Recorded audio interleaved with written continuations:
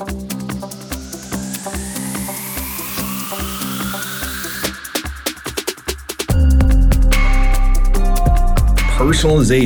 It's the new buzzword in digital commerce. Imagine a future where the products and services you buy are made just for you, and the price you pay is customized for what you and you alone are willing to pay. Well, that future might be here sooner than you think. In this edition of Commerce Code, personalization, the new data science driving the future of commerce. I'm Silvio Tavares here in San Francisco. This is Commerce Code, brought to you by DCA, the Digital Commerce Alliance. It's great to be with you. We have all had that experience of shopping for a pair of sneakers or shoes and saying to yourself, I really like these sneakers, but the color, it's just off, so I won't buy these. I'll keep looking. Or another common experience, I really like these sneakers, but not for $150. Maybe for $75 I would buy them. So for now, I'm going to pass. Well, retailers and brands are all clamoring to fix that broken shopping experience. Why not use data to predict the goods people want to buy and even customize the price to what a specific person is willing to pay? That's called personalization. It's effectively one-to-one marketing, matching every good and service with the exact consumer who wants it. And until now, it's been very difficult to do because of the logistics involved. Just think about the supply chain, getting the right goods to the right stores, in the right warehouses, etc., etc., etc. Well, that all changed when the pandemic hit in 2020. All of a sudden, more trade than ever before was being done online instead of in person. In addition to that, most of those transactions, those purchases and sales, were done electronically. So more data than ever before was being harvested. Companies like the one on the show today are harvesting all of that treasure trove of data and building algorithms to personalize commerce. And this data-driven personalization technology, well, that may very well be the future of digital commerce. Affinity Solutions is a data and analytics company focused on personalization. Jonathan Silver is the CEO and founder, and we speak with him about the future of data and personalization. Good morning, Jonathan. How are you? I'm well, Silvio. How have you been? I've been doing great. Speaking to you from sunny San Francisco, and where are you today? I am at my sister's home in Wacabuck, New York, which is close to other towns like Bedford and Pound Ridge. Great to speak with you today. And today, merchants want more access to data than ever before. How is consumer data and access to that data changing the way merchants sell to consumers? Yeah, great question, Silvio. It's interesting. Over the course of the last 14 months since COVID hit, it's put a massive spotlight on the need for merchants to have access to consumer behavior outside their own businesses, outside the four walls of their brick and mortar stores, outside their own websites. And the need for that information is well beyond just for marketing. It's understanding their customer behavior is important to understand what products to sell, how they should be priced, supply chain, where to open stores, and of course, marketing and customer experience. Over the last 14 months, a massive spotlight on what we've always believed, that businesses need that near real-time access to consumer data for use across the enterprise. We recently introduced a platform called Panorama. The word panorama means a broad view of the consumer activity so that businesses can get access to that information in a privacy-controlled way so they can make better decisions across the enterprise. One of the great things about data is it can describe how we behave as consumers when we shop. And if I think about the last year in my behavior, almost everything has changed. The way I do meetings with clients, the way I don't drop my kids off at school in the morning, they're getting on Zoom. Even the way I shop, a much larger proportion of the spending in my home has gone to e-commerce and mobile commerce and not face-to-face. As you look at that panorama of data that you have, what do you think is the most common consumer behavior trend that has developed in the past year? Obviously, as we're all home, we're seeing consumer spending through e-commerce obviously has grown substantially, but it's not just e-commerce. It's a lot of hybrid spending behavior. So buying online, pick up in store, drive through, home delivery of food. So all those for sure. What we noticed is that starting, let's say, April, May, June, when everyone was kind of reeling from the pandemic, the most successful companies initially were those who changed their operating model to show empathy to their customers and prospective customers. And what I mean by that is, the need for consumer safety. So, for example, in the pizza category, we saw they were always doing home delivery, but a number of them started to change it so that no human hands would ever touch the pizza from beginning to end. And you could order the food for delivery to the front door, the side door, the back door. AT&T changed a lot of their operating model, not just the ads to show, that they're aware of the consumer concerns, but their entire operating model.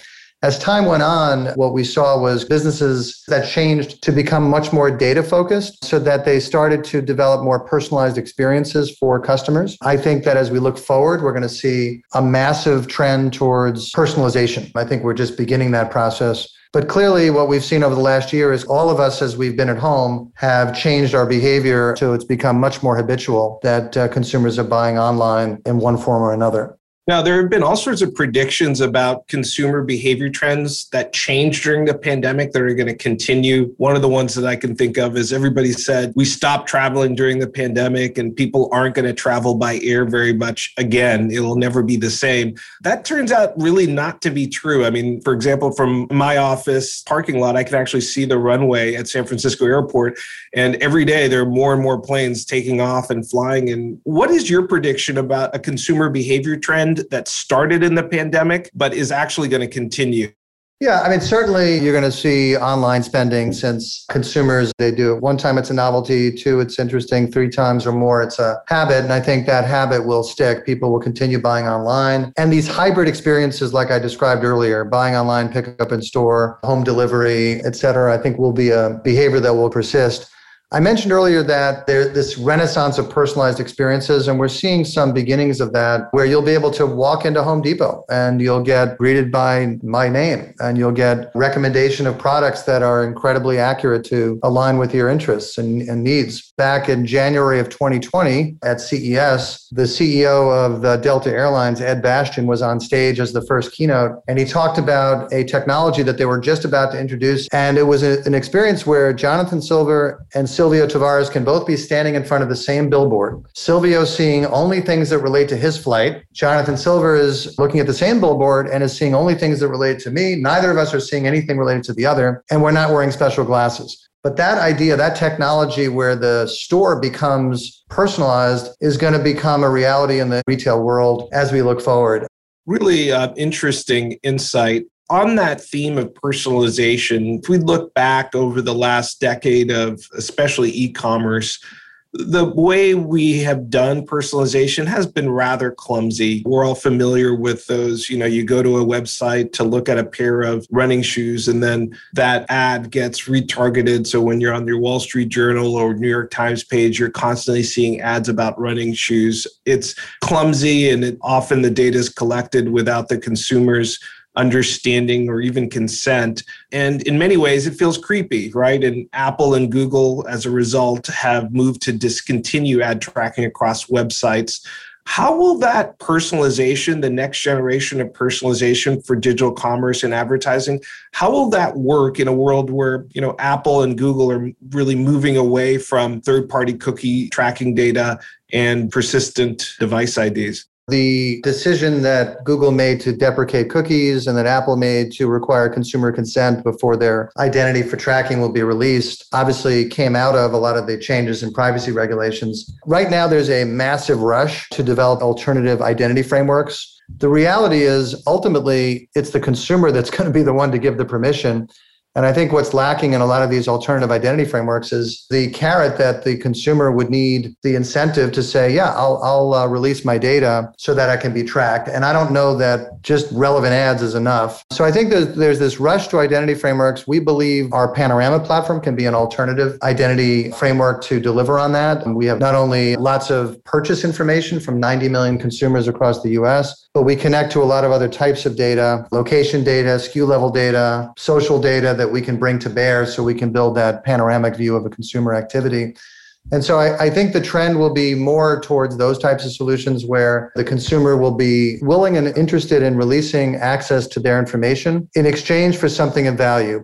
Tell me a little bit about Affinity Solutions. It's just such a great name. Tell me what your company does. So we pioneered card-linked offers for financial institutions once upon a time back in 2006. At the time, we were building rewards programs that were geared to different life stages and lifestyles, as some people would call affinities. We had rewards programs for families and college students and seniors. And then we really got focused on card-linked offers, which we pioneered then. And then over the years, we grew that business to about 3,000 plus financial institutions. And about 5 or 6 years ago, we realized that there was so much more we could offer the retailer community beyond just participation in card-linked offers, if only we could get our bank partners to allow us to create insights and marketing solutions using anonymized and aggregated data. And so we did that, and we built out a set of marketing and insight solutions that we offer today to many of the leading consulting firms. We provide derived modeled marketing solutions, and we deliver advertising solutions into the ad tech community. So Affinity has really built out a platform for data-enabled insights and marketing solutions that we deliver to the retail community through partners like those that I mentioned. Fascinating. Well, thank you, Jonathan. Your company is an insight and data analytics company, and you shared some great insights with us today. Really, thank you for being on the show. My pleasure, and I appreciate you having me. That's Jonathan Silver, the CEO and founder of Affinity Solutions, talking to us from New York. Coming right up, some closing thoughts on the future of personalization.